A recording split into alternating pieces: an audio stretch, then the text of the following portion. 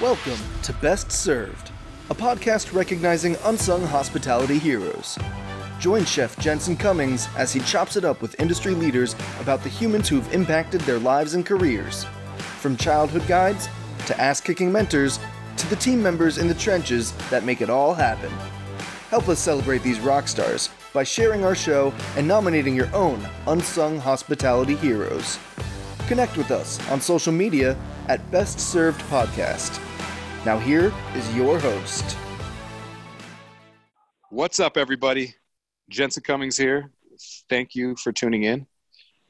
Talking with Jose Salazar, chef owner of 3 restaurants in Cincinnati, Ohio. Salazar, Mitas, as well as Goose and Elder. Now, Jose, to give you a little background on him, he was born in Medellin, Colombia, raised in Queens, New York. And at a young age, you were a graffiti artist. I think that's so fascinating. So art was always a part of your life. And now you just have a new medium, right? I think that's very interesting how art expresses in different ways for you personally. I love this current tidbit you gave us. One of the things you really want to do is take a summer, travel the country in a, quote, crappy yet reliable Winnebago with your wife and son. I think all Winnebagos have to be slightly crappy, yet you don't want to break down in the middle of Nebraska, right? Yeah, exactly. Just good enough to get me cross country, but not too fancy that I feel like I don't want to scratch it up. Heard that. And we're going to touch on the Winnebago a little bit when we play our Best Served Icebreaker game. But to give some context to your career a little bit, at 18, you were a bartender at 8.5 restaurants. You transitioned from working mostly front of house into the kitchen through culinary school, and then really put yourself on a path working for a lot of different chefs and famed restaurateurs throughout. And then some of that crystallized for you working for Chef Thomas Keller, opening Per Se, and then becoming the exec sous at Bouchon. Now, I think Chef Keller, for me personally, is interesting, and tell a little story. In 2010, when Betsy, my wife, and I were getting married, Chef Keller came through Denver to do a book signing at Williams-Sonoma, the Ad Hoc Cookbook, on his way up to Aspen Food and Wine. My wife went, got the book signed for a gift for me, and mentioned to Chef Keller, we're going to be out in Napa for our honeymoon. He says, are you going to go to any of my restaurants? He says, well, my husband has been, back channeling through some of his restaurant connections to try to go to the French Laundry. No luck yet. He asks for a business card. She gives him one of my business cards. 2 days later, his office calls and says, Chef Keller has a table for you. Right?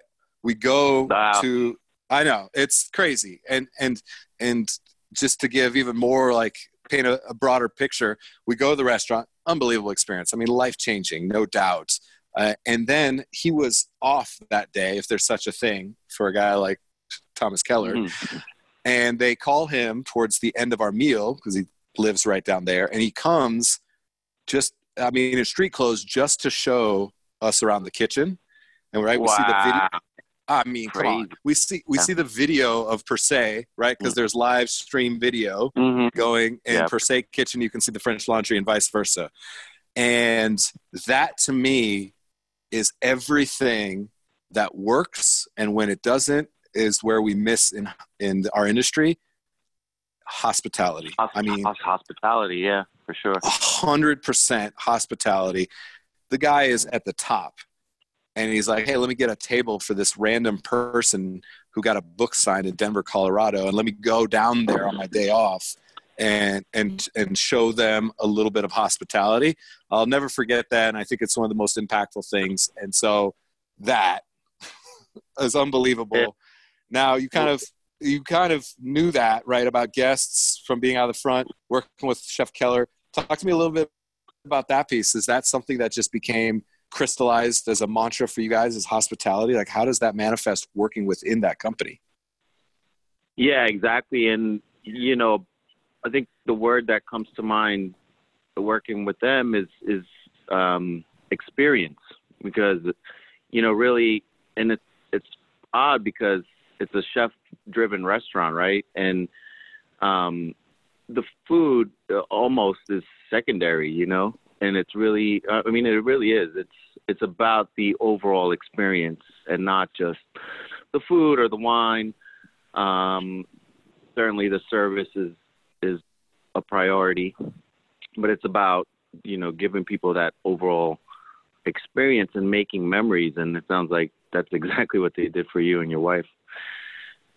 Yeah, and everybody I've talked to within the industry or outside the industry, I tell that story a lot. That thing has seen some miles, and that's the value of brand. Like, he will always have, no matter what, there's always that story out there, and there's probably hundreds and hundreds of stories like that, and that's how you build a strong brand and a legacy. So I can always appreciate that.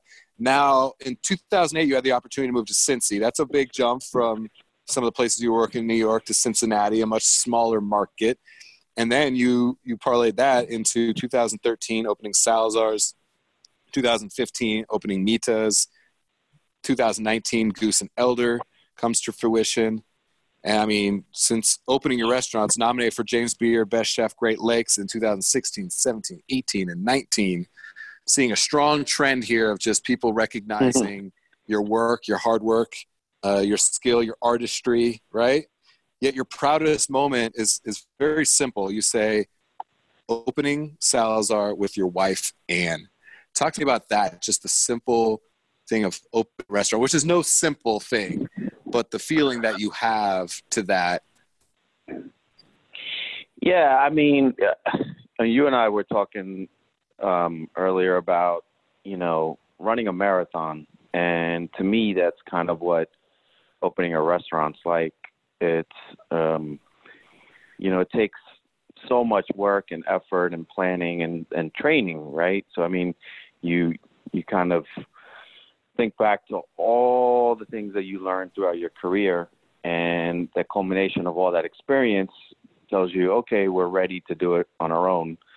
And even then, it's still like one of the most frightening, scary things you're going to do. And for us, we basically funded it ourselves. We took whatever little bit of money we made from the sale of our home in New York and put it towards this restaurant, and really did it on a pretty tight budget. And so that, you know, was the big plunge, and financially overwhelming. So, you know, being with her and us kind of leaning on one another and supporting one another, and kind of helping each other run that marathon and picking each other up off the floor to say, just keep going, keep going. And when we finally got the doors open, it felt like, you know, we'd been doing it for so long. It took nearly 2 years to get the restaurant like fully built out and off the ground. And so, you know, obviously as a cook, as a chef, that's somewhere in the back of your mind. That's a dream of you know, almost every young chef, is to say, hey, someday I'd like to have my own place where I can fulfill my vision. And so being able to do that with her help, which I wouldn't have been able to do without her help, was a big deal for me. All right, I like that. Now we're going to play one of our best served icebreaker games, a game that I'm calling Where to Go in the Winnebago. And this is for you. We're going to start planning your trip now. So he's going to be recorded. He's already mapping it out. We're going to put pins in the map. And now you got to hold him to it. So what we're going to do is talk about some different food regions, some cities, some states known for iconic dishes, iconic cuisines, in comparison to other places that may or may not be at that echelon, right? So you're going to tell us, of the two places that I mentioned, which of those you would prefer to visit and eat at. Sound good? All right, let's do it. All right, now we've got to start in New York. We got to start with pizza. So if you're going in your Winnebago and you're heading to go get pizza, are you going to New York, which is likely with your roots there, or are you going to New Haven, Connecticut to go eat pizza? Let's see. Yeah, definitely. I'm going to say New York.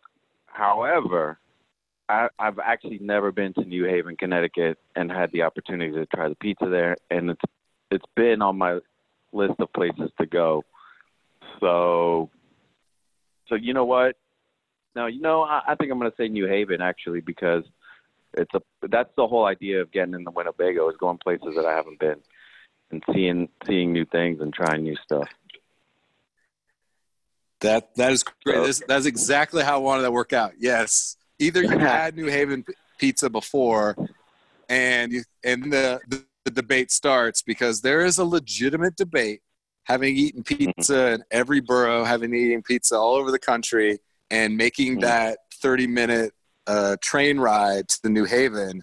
I was impressed, like really impressed. I went to the Big Five, the Pepe's, the Sally's, Bar, Modern, Zupardi's, and I was really impressed. Now, that being said, I think eating pizza in Brooklyn it feels like breathing air. So Lucali in Brooklyn probably gets the top nod for me. But man, so New Haven, and honestly, you probably go to both. Stop off, go hit a couple good diners in Queens, get the pizza in Brooklyn or in the city, and then hit New Haven. Why not, right? Yeah, they're close enough. So barbecue. All right, you're getting out of the city. You're heading to barbecue. Are you going to North Carolina for whole hog with the vinegar, or are you going to Texas for some brisket, some beef? Yeah, I'm gonna definitely say the whole hog. The vinegar is what gets me. I love when you put the acidity with the fatty pork. But there's nothing wrong with Texas. Got lots of friends in Texas, and I love the barbecue down there too. Whole hog in Carolinas is where I'm going. Yeah, I like that. Any other spots in the country? Memphis ribs, burnt ends and sauce in Kansas City that are interesting to you? I was in Memphis a few weeks ago, and really enjoyed the barbecue there. But yeah, I haven't been to Kansas City, so that would definitely be a stop in the Winnebago. But yeah, I'm definitely leaning towards the mustard and the vinegar on the East Coast. Yeah, I'm with you. It's the barbecue that I see the least.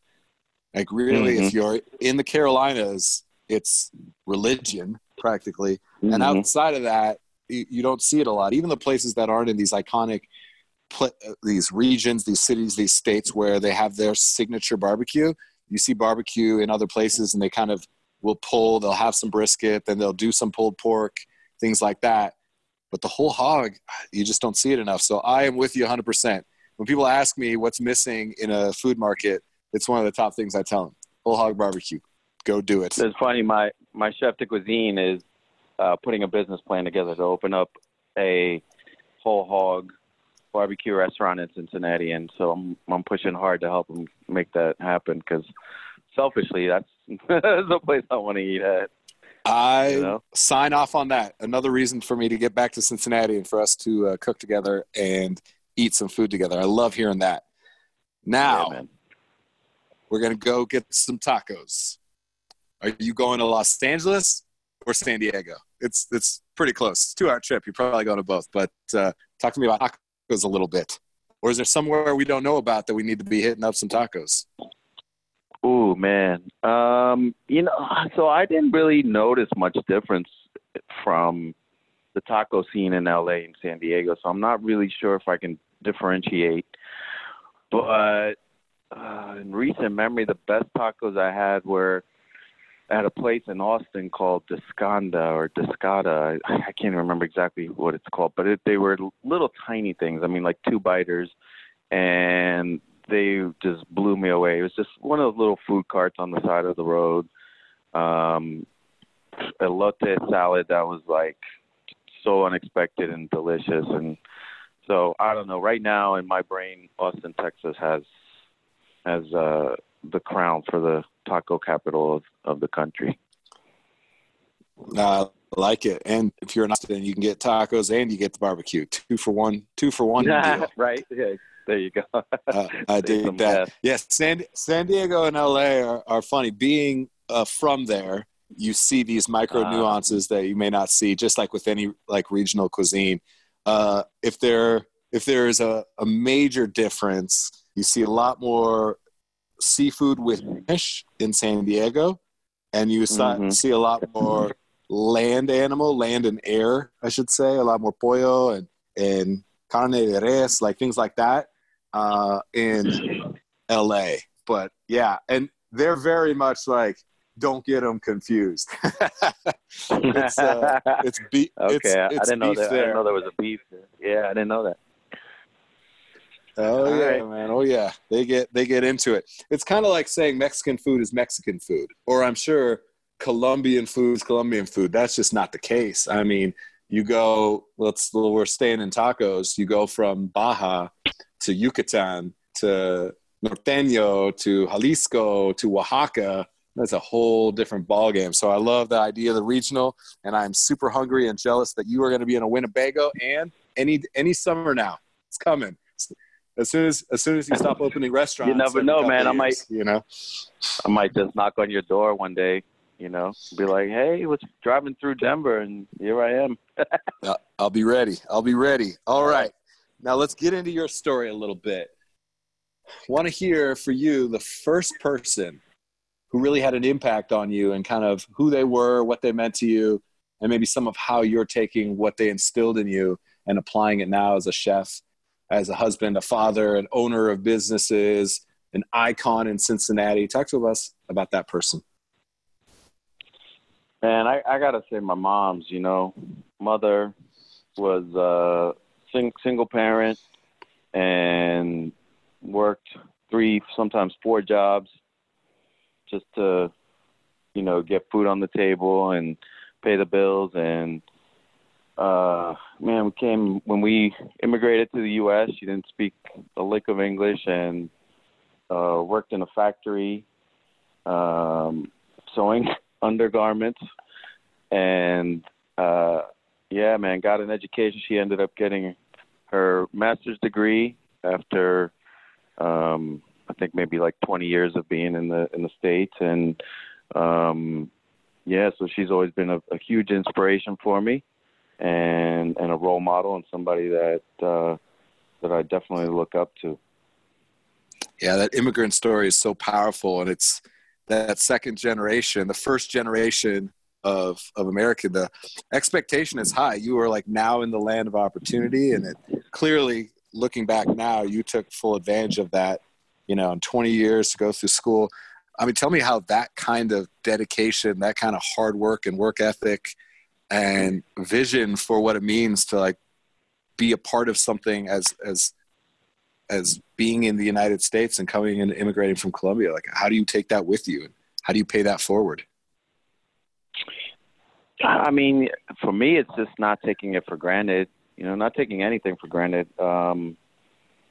because, we do have so many opportunities allowed to us, as Americans, but, just as humans, man. I think a lot of people don't realize that, it's, a lot of it is up to you to go out and get it. You know what I mean? Like go reach for it. You might fail. Fuck it. Just don't be scared to try. And definitely, seeing my mother do a lot of things and fail at a lot of things, but keep going. That certainly was a motivation. All right, so mom's working her ass off, giving you the opportunity. Now you're a graffiti artist. What's mom think about that? She didn't like that. So I used to also be very into clothing. I used to, back when I was growing up, Polo, Ralph Lauren clothes was a thing that we all, we went out and got as much Polo and Tommy Hilfiger gear as we could. And she knew that I was very into it. And she threatened me. She said, if I see your tag on a wall again, she's, I'm going to throw your clothes away. And I was like, no, Mom, I promise. I stopped right. I stopped it. I don't do that anymore. And so I would go and tag places where I didn't think she would see it. And sure enough, she saw it, and next thing I know, I see my clothes in the garbage, man, and I was pissed. And she didn't let me get it out, man. She threw it away, and there was, hundreds and hundreds of dollars worth of gear that ended up in the garbage because I was a knucklehead and I didn't listen to my mother.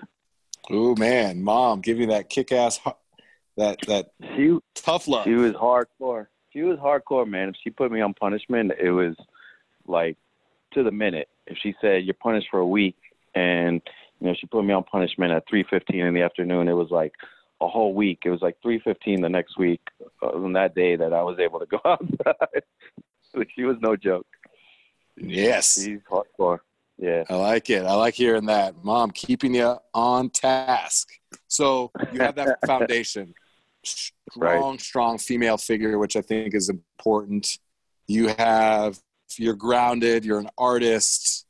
Now talk to me about kind of what happens next. What's the next phase where you really start to understand yourself? You're at bartending. What is that next phase of your life, and who's there to kick your ass more or to motivate you, inspire you? What is that, and who is that for you? Yeah, so basically they kind of tie together a little bit with Mom's. I graduated high school, and I didn't go to college because I wasn't really sure of what I wanted to do, and I just knew that I didn't want to go and spend a bunch of money on college without really having any definitive goals. So Mom said, well, all right, then you're going to have to get a job, of course. And I was like, yeah, I know, but I don't know what to do. And she called up one of her friends who owned a restaurant, and I'd never imagined myself, I didn't grow up really in love with food. So I'm not one of those, guys that at like 12 knew I wanted to be a chef and, watched Julia Child on TV and all that. I mean, I love those stories. I think they're great. They're super dope when you hear of somebody that knew what they wanted to do at that age. But, anyway, so she called her friend. His name's Walter, and he had this restaurant called 8.5 or Otto Mezzo in Midtown Manhattan. It was this really kind of grandiose Italian-American place. It was named after the Federico Fellini movie, and it's just a really beautiful spot. And she's like, hey, let me call him and see if he has any jobs available. So I thought, I'm going to be like a busboy or whatever. And I went in and talked to him, and he's like, you know what? He's like, actually, I have a bartending position available. And I was like, I don't know the first thing about bartending. I'm 18. Like, I'm just a kid. And he's like, don't worry. He's like, I'll train you. He's like, everybody drinks martinis and wine. He's like, he's like, if you learn how to make a perfect martini, he's like, you'll be fine. And next thing I know, man, I'm bartending in this like really fancy Italian restaurant in Midtown. And then I continued to do that for a few years. I was bartender and a waiter for on and off for about 3 or 4 years. And it's throughout that time in the front of the house that I realized that I really had a passion for food and a love. I developed this love affair with food, and was extremely curious and constantly peeking my head in the door of the kitchen going, holy shit, what's that? And learning how to make bread and pasta and all those things that, were super intriguing. And are you still connected with Walter? I lost touch with him a couple years ago.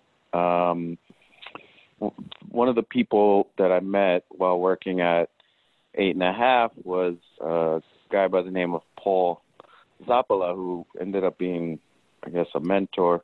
And he was the executive chef at the restaurant. And he passed away a couple years ago, and he and I stayed very, very good friends up until he died recently. And through him, I would on occasion talk to Walter, but since Paul passed, Walter and I have lost touch. But Paul was really one of the driving forces for me becoming a chef. He's the guy who kind of said, oh, so you're interested in food, and began to teach me, and was really somebody that I could go to and ask questions.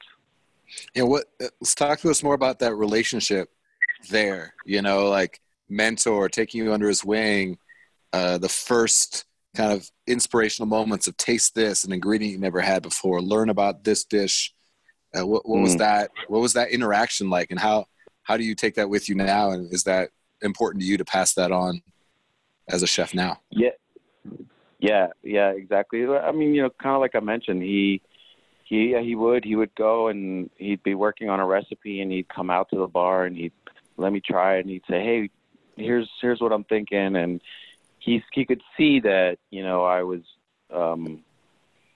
very interested, and he told me I didn't know. He's like, but he's like, you got a palate, you know how to taste food. He's like, you understand it. Your mind works well for it, and he honed some of the, I guess, innate, or some of the fundamentals. Yeah, the palate.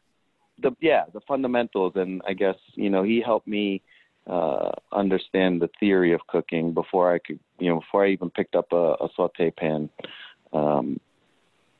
So it was. I mean, he was just so passionate about food himself, and it was infectious. So if he came out and started talking about something, he couldn't help but listen, because he made it sound like the most interesting thing in the world, because to him it was. So food was supremely special and important to him, and the relationship between food and feeding people, that to him was a very important part of being a chef. And I feel like it's the same way for me. I'm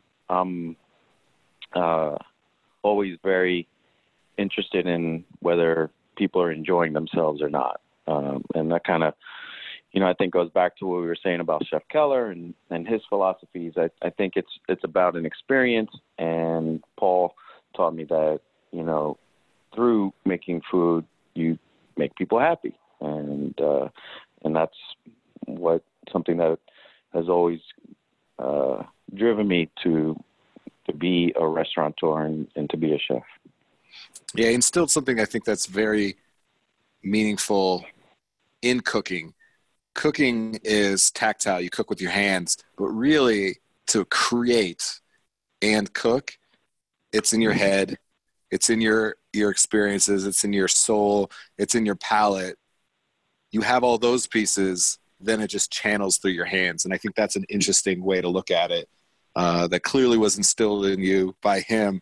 Do you find yourself kind of channeling those interactions you had with him, and how are you trying to instill that in the cooks and chefs that you work with throughout the rest of your career and currently? Yeah, most definitely. Paul has, like I said, we were really, really good friends, and has always been someone that's right at the forefront of my mind when it comes to food. He's somebody that I think about a lot, and unfortunately he passed, but I still think about all the things that he taught me, man. He was a good dude. Yeah, I hear that. All right, so you have this foundation now. You're thinking about the kitchen more. We talked a little bit about how you make that transition, the culinary school, start really pushing yourself, your craft. You're now in Cincy, and I think something you mentioned to me was very interesting, and I think your perspective, having been in the front of the house, understanding the guest experience, that interaction, because in the kitchen, often guests are nameless, faceless people that make crazy modifications and send food back. But for you, they were people you had relationships, right? So talk to me a little bit about that, and if there's some people that specifically you remember, or just the archetype of the type of people that have an influence on you, me trying to communicate that to your cooks currently. Yeah, so when I moved to Cincinnati, I actually became the chef of a hotel called the Cincinnatian Hotel, and we had a chef's table in the kitchen.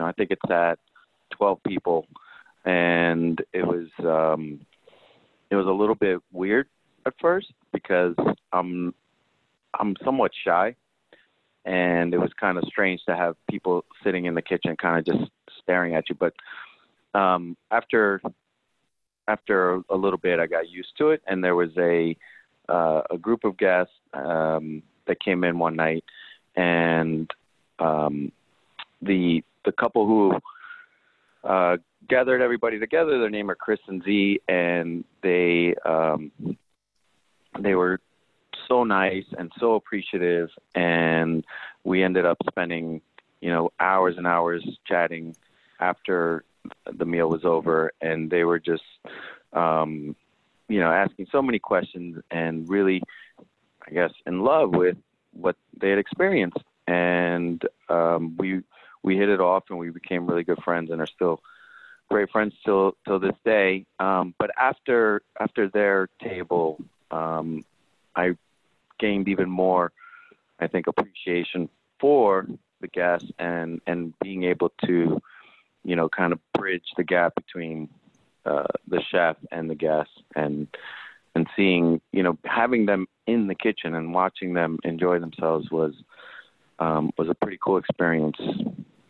And so now all my kitchens are open kitchens, and I can see very clearly, whether people are having a good time or not, and I can hear them and they can hear us. And I think that's important because it feels more like you're inviting somebody into your home versus, this sort of divider, and it feels more communal. Yeah, and it creates that connection for your staff across the board. And I think it breaks down these, the dividers, like you said, the walls between physically the space, but really emotionally as well. They have they look at that person, they can see in their eyes that I am going to cook this for you. And that's powerful. Right. So it's a kind of like answer that second part of your question is like, how does it impact the cooks and the staff? It's exactly what you just said. There's so many instances where people will come up to the pass, or, where for those who don't know, the pass is where the food, makes its way up from the kitchen, and then someone picks it up and takes it to the dining room. And people will come up and be like, "Oh my God, thank you guys! Like, that was so amazing." And they'll want to, take selfies with the cooks, and it's like, man, that leaves a really a good feeling in a cook's, heart at the end of the night. And because then, it's like, it's a hard job, that, Jensen. I mean, it's crazy, right? We cooks sometimes don't get the appreciation that they deserve, but when somebody comes up and even just says thank you, and just in passing as they're walking out the door, I mean, that can make somebody's night. So it's a really cool feeling. Yeah, and I think you're also setting up your team in the kitchen to eventually be better operators. I think that your experience out front completely changes the way that you view your restaurant whole. And sometimes, a chef-driven restaurant type concept, sometimes if we've spent too much time in the kitchen, we're in a little bit of a bubble and kind of forget that the guest is the most important. And so you're instilling that in them. And I'd like to touch on that. You mentioned your chef who's interested in looking to open Whole Hog Barbecue. Talked about some of those interactions you're creating with the team. Talk to me a little bit more about the teams that you have right now and kind of what they're meaning, and if there's any individuals that just, need a shout out right now. Yeah, well, Andy Heiner is the guy we're talking about who wants to open up the barbecue restaurant, and he's been my chef for right around 5 years now at Salazar. So he came and started working there about a year after we opened. And that first year, we had a lot of turnover. I was trying to find the right fit to help me run that kitchen. And Andy was, just this guy, sent from above, man. He came and we had so many things in common. I joke that we finish each other's sentences culinarily because, I could start explaining to him how I wanted to do something, and he would finish off my sentence by saying, "Okay, this is probably what you want," and we've had this tremendous working relationship for the last 5 years, and now he's ready to branch out on his own, and I'm of course going to miss him because he's you know, because like I said, he's been so instrumental in helping run the restaurant, but I'm also pushing really hard to help him out and help him get financing and giving him all, you know, the teachings or all letting him know what not to do because, you know, we all make so many mistakes when we first open up, and I'm sure he's going to make his own set of mistakes, and he's going to fuck up 100 times before he figures out how to do something. But, you know, if I can help him not make the same mistakes that I did, then, you know, it's going to make it a little bit easier for him. Yeah, or at least listen to him and be a sounding board when he does inevitably fuck something up. You know, that's important too, right? Yeah, and just letting him know that I'll be there for him. I think that's important because a lot of the guys that, you know, that I leaned on early in my career and asked advice to, you know, that just hearing them say, hey, here's some advice, here's how I would do this, and whether I took the advice or not, just knowing that I had somebody that I could call upon was huge and critical, I think, in the success of the restaurant because, you know, you kind of rely on some of those people's input to guide you along, even just emotionally, you know.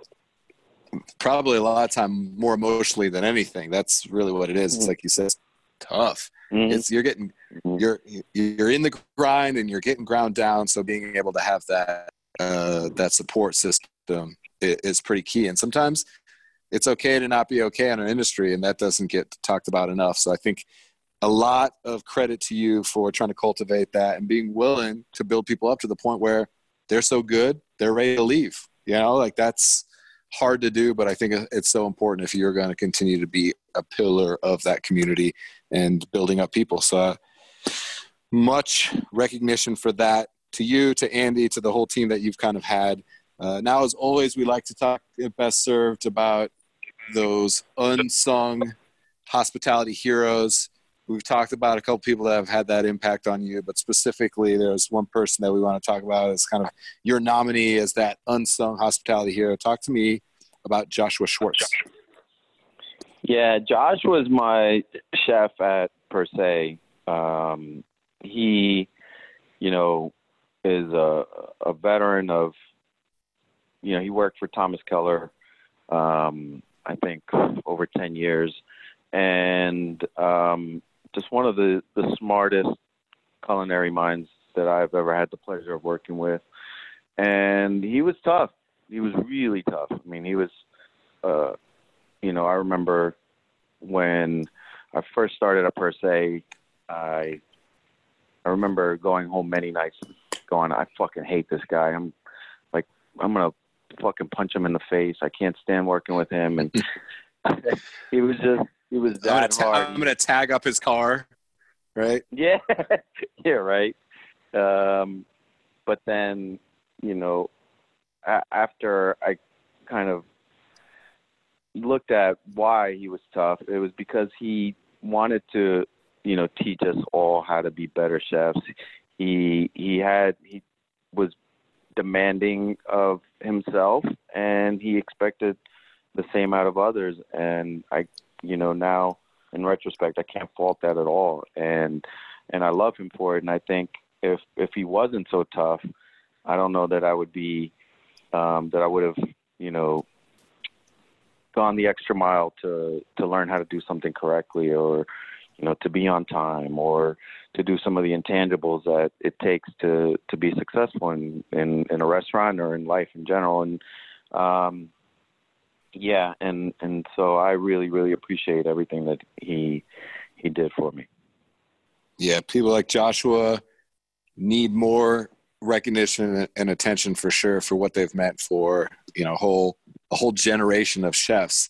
Now, I'm interested, how do you balance, right? Because we're not great at balance in this industry, and I know that's important to you. How do you balance the toughness, the intensity with the care and support that you've talked about as well? Where's that balance, and hell, where does it miss the mark sometimes? And it's a challenge. Talk to us about that.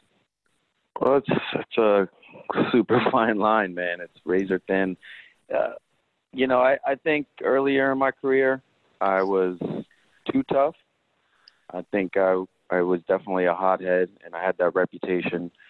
And I think some of that comes out of fear, knowing that you're being given this responsibility of running a restaurant or kitchen. And in this case, when I got my first executive chef position, it was running a hotel, and it was quite overwhelming. And I think I let a lot of those stresses take over, and I was too tough at times. And I've apologized to those people that I was an asshole to, and I think most of them have forgiven me at this point. But then you can't be too easy on people either. I think what I always say to them I think I'm fair. I think I'm a very fair chef.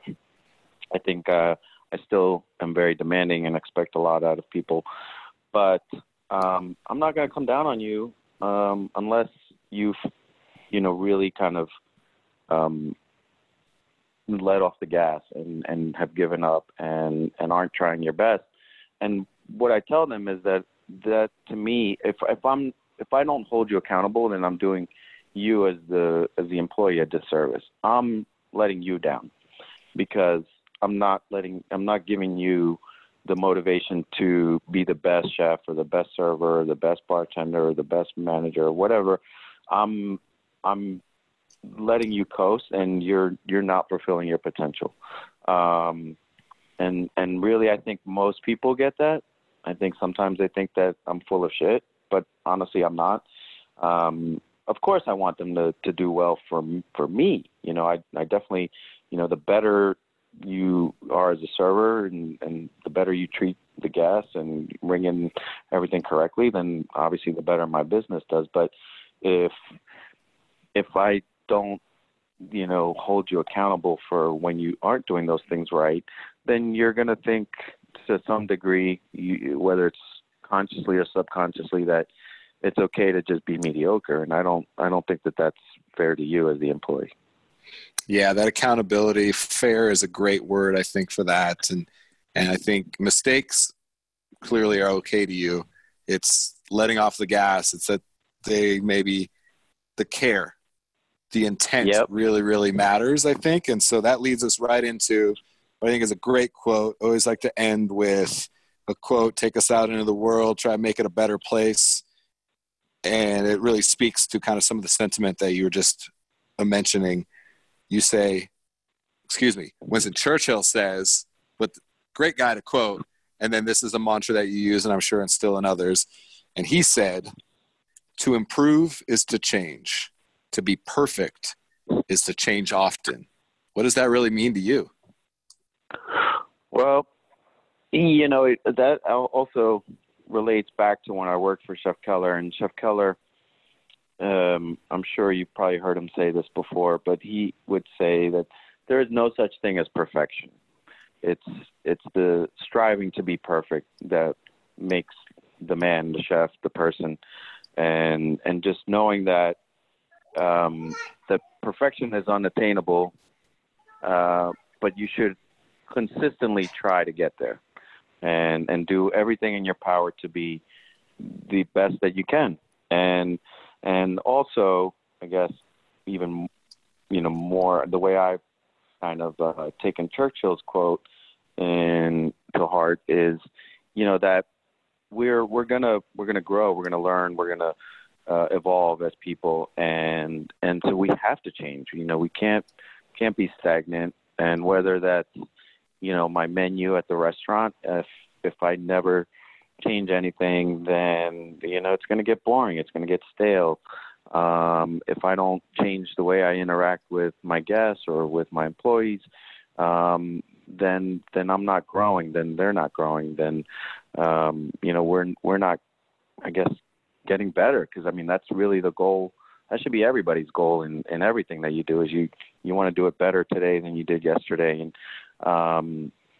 so even early on, I worked for, like you said earlier, some really great chefs, and one of them that also stands out was one of the sous chefs at John George, and he was peeling these radishes so intently, and I would, just stare at him and go, well, what the fuck is, like, it's just a radish, right? And I went over and asked him about it, and he's like, I try to peel the radish better than I did yesterday. Every day I try to peel that radish just a little bit better, and so that, I guess all of it all ties in together. It's about every day trying to improve. Yeah, that intent, as you've mentioned a couple of times, matters, and that focus and dedication. And in a crazy industry, you got to have those things that keep you grounded to that. And it's the people around you. It's that evolution. It's that drive towards the evolution. So appreciate that quote. Appreciate what you're doing. Everyone listening, I'm sure, got some nuggets of wisdom, and really appreciate you being part of the show, telling your story. Thanks, Jensen, man. I appreciate you having me on, man. Cheers. Fun.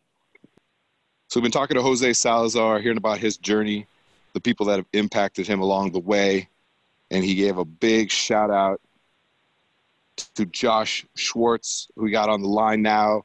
They work together at Per Se, where Josh was the private dining chef, and Jose was just a young snot-nosed cook trying to make his way in this crazy fucking industry. Josh, Thanks for talking to us a little bit. Appreciate you. Absolutely. So for everyone listening, I'd like to just give them some little quick hitters on you. Just give them a little bit of your background, and then talk about that time of Per Se and why that was so formative for, now such a prolific chef like Jose. So tell us, where were you born and raised? I was born on Long Island. I only spent a few years there up until, I was probably I think I was 9 years old when we moved to Pennsylvania. So born in New York and raised just north of Philly in Bucks County, Pennsylvania. Okay. And so first job in the industry, how old were you? What was the spot? Well, I started picking strawberries in some fields when I was 14, and I didn't like that. And my dad said, well, why don't you get a job working in the kitchen, because I was interested in cooking.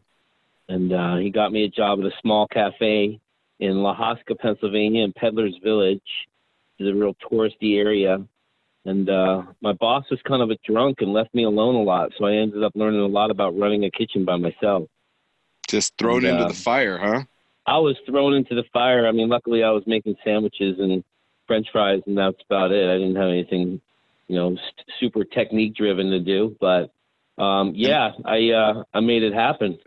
And that didn't drive you away from saying, fuck this, I don't want no part of this kitchen. It drove you deeper into it, huh? Yeah, I was mad at my dad when he found out what was going on and pulled me out of there. I was like, what? I was liking that. I hear that. Damn that good parenting. First he gets you into the job, you fall in love with it, he pulls you out. So then how many years now have you been in the industry? Oh, so I started really, cooking probably at 15, and I'm 45, so 30 years. Just a soldier, huh? Just fighting the good fight. Grinding it out, man. Grinding it out, yep. It's a grind for sure. Well, we'll talk a little bit more. As we used to say when I worked at Bouchon, bang in the lunch. That's good stuff. So talk to us just a little bit about what you're doing currently. Currently, I've been working for a family-run winery called Deldado Vineyards. It's in the Napa Valley. We've got 3 properties. We have a pretty extensive culinary program that I started from the ground up. We cure all our own meats. We make everything in-house. We have a pretty big estate garden that we use all our vegetables that we use for events and for our daily service out of our own garden. It's a pretty cool program. That's so Napa. I love it there. You feel that energy from. It's so Napa I have to live in Sonoma to get away from it. I heard that, chef. I heard that for sure. I remember going to the French Laundry and the garden, and you just sense it. You just knew you were in Napa. It's a special place for sure. It definitely is. And Sonoma, Man, we had a great meal. My wife and I on our honeymoon at Cyrus, Doug Heen's place. Unbelievable. The hospitality in wine country is no joke. So, yeah, it's different. It's weird because Napa is very, very a little bit more upscale, and Sonoma County is a little bit more laid back. So I like living in the laid back part and working in the upscale part. Yeah, then Mendocino is a whole other thing. Oh, we could talk about that for a whole podcast, man. That's a whole nother podcast. All right, so Per Se, this is where it really went down.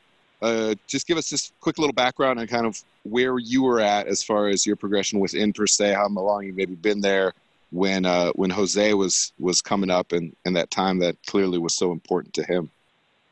Well, I was set with the task of setting up a private dining program for a fine dining restaurant. Per Se, in the Time Warner building. And, it was a pretty big undertaking. Thomas Keller Restaurant Group was growing pretty big, and they had never had a private dining sector in the company yet. So I was kind of blazing a new trail. So I was looking for some strong people to help me kind of get that off the ground. And a gentleman by the name of Max Hansen, who was one of the very first chefs I ever worked for when I was pretty young, like first chef wearing a chef coat that was legit. And he had told me that a friend of a friend, Jose, was looking for work in New York and made the connection for me. And I made that connection with Jose, and we instantly had a great conversation. It was a while ago. I don't remember. It was over the phone, in person. I'm sure we met in person at some point. And I went ahead and hired him and, took that risk. It's always a risk when you're hiring someone, how they're going to work out. And he was that guy that ended up being that guy that I could just keep adding on to, and he would just keep coming through for me. That's what I want to get into right there is that trust and confidence is two words we talk about a lot. And, being in that leadership position, clearly he looked at you as a mentor figure still all these years later. I'm very interested in that dynamic, the relationship, how important it was for you to be able to lean on him, what it was that was for you, the way you supported him or, kicked his ass, whatever that was. Talk to us a little bit about that relationship and what it means to you to be a leader, to be a mentor in the kitchen. Well, there's always a little ass kicking, not ass kicking. Maybe a little of both, actually. Little both, yeah. But, when I brought Jose on, he really had no idea. We were trying to take, French Laundry and move it to the East Coast. So we were trying to take all those techniques and concepts. And here's a guy who had never worked for Thomas Keller before. So, it's a pretty large undertaking to take someone who's never worked for a big name chef like that and say, okay, we're trying to duplicate something you've never experienced before. So you gotta follow my every move here. When I make a move, I need you to follow me. And from the very beginning, I had a crew of probably 5 guys. He was the guy that he was my shadow. He was right there. Everything I taught him, he did, and he did exactly the same way. And I realized that I was able to recognize that early, so I knew that I could spend some time mentoring him.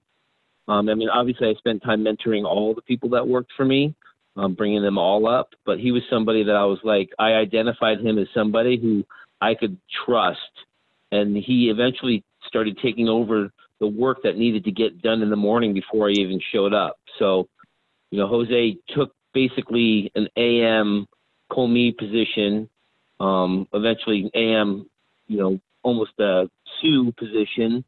So I would be like, this is what needs to get done before I even step in the door. And I'd step in the door and I'd have to look over what he did. And we built a relationship on that because there were times where there were failures and there were times where there were successes, and we spoke about all of those. And then over time, those failures went away and the successes became, more evident, and that's where the trust was. Yeah, that's pretty clear when you see that person they're just a sponge, and you called it a shadow, where they were just able to mimic you and then anticipate you, I think is important. Let's get into that side of the equation. For you, it's important to like find those people and be a mentor. I think a lot of people listening that are at that line cook level that are figuring out how to take it to the next level. So let's get into that a little bit more for Jose or for anybody that you worked with or you're working with currently. What is it you want to really, really see out of them? And what are the things that you say? Like, if you're going to be a cook, if you want to be a chef from a cook, these are the things that you got to be able to accomplish. You got to be able to show you're a chef. I go back to like what some mentors in my career had told me about that. You know, take Thomas Keller, for instance. He always told me, if you want a job, then you should start doing it before it's your job. So when that job becomes available, you're the choice. Right. It was make it yours and someday choice. It will be, right? Well, that's more of like, you know, taking care of the equipment, right? If you take care of everything like it's yours, then one day it will be. But it's more of, he was trying to emphasize, you want to cook fish and you're on canapé? Well, start cooking fish, start grabbing those pans and moving them around, and the chef's going to see that. And as soon as he's ready to make a move, he's like, this guy's ready to go there. He's already doing it. Taking that initiative. Taking the initiative, yeah, and really kind of saying, you know what, this is what I want. I'm going to grab it now. I'm going to get in there, and I'm going to eventually, you know, when you're in a management role and you're in charge of moving the pawns around the chessboard, and you see guys that are already making the right moves for the positions you want to make changes with, it becomes real clear who's going where. And when that happens and you're a manager and you have that opportunity, it makes your life so much easier when you have people that are they're ready to move into that next spot. Yeah, do the job before you get the job. Exactly. Yep. Right here. I love that. All and right, the other mentor that I had that told me something as well was, when you take that step up, never take a step back. And that was Jan Birnbaum always told me that. He said, if you go from being commis to a line cook, don't ever become a commis again. If you become a line cook to a chef de partie, then don't become a line cook again. Stay a chef de partie, or chef de partie to being a sous chef. You take that step and don't come back. Okay? So once you make that move, don't take the step back. It's interesting. Eye on the prize. It's funny because that is such a true statement within the growth as a line cook to a sous, to a chef. And then you get to a point when you're the chef, you're like, I want to be the chef owner. And once you're the chef owner, you're like, fuck, man, I just want to be the dishwasher again. I want to do some simple stuff. Right? Yeah. Right? You want to hit the reset button once you get to the top, right? 100%. All right. A little bit on Jose.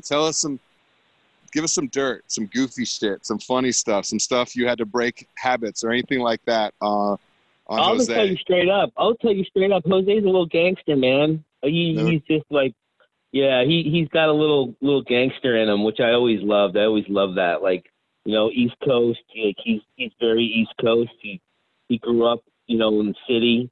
Like he's got that mentality. He's a hustler, and like I always loved that about him. He was just like, let's see. I got a pretty funny story.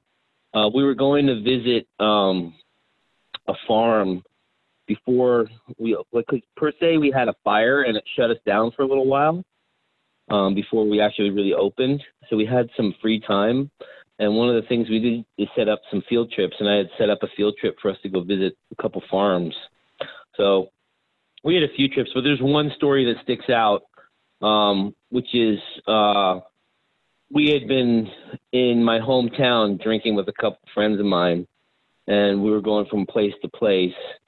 And we had a car that we couldn't all fit in, and we had another person joined our group. So Jose, I think, was the first one to be like, I'll get in the trunk. I'm not afraid.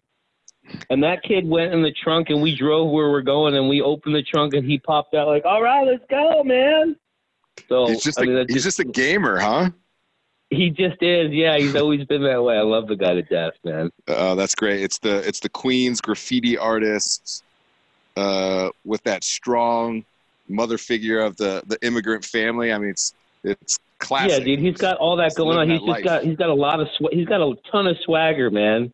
Just a ton of swagger. That's great. Yeah, having cooked with him, I could see that.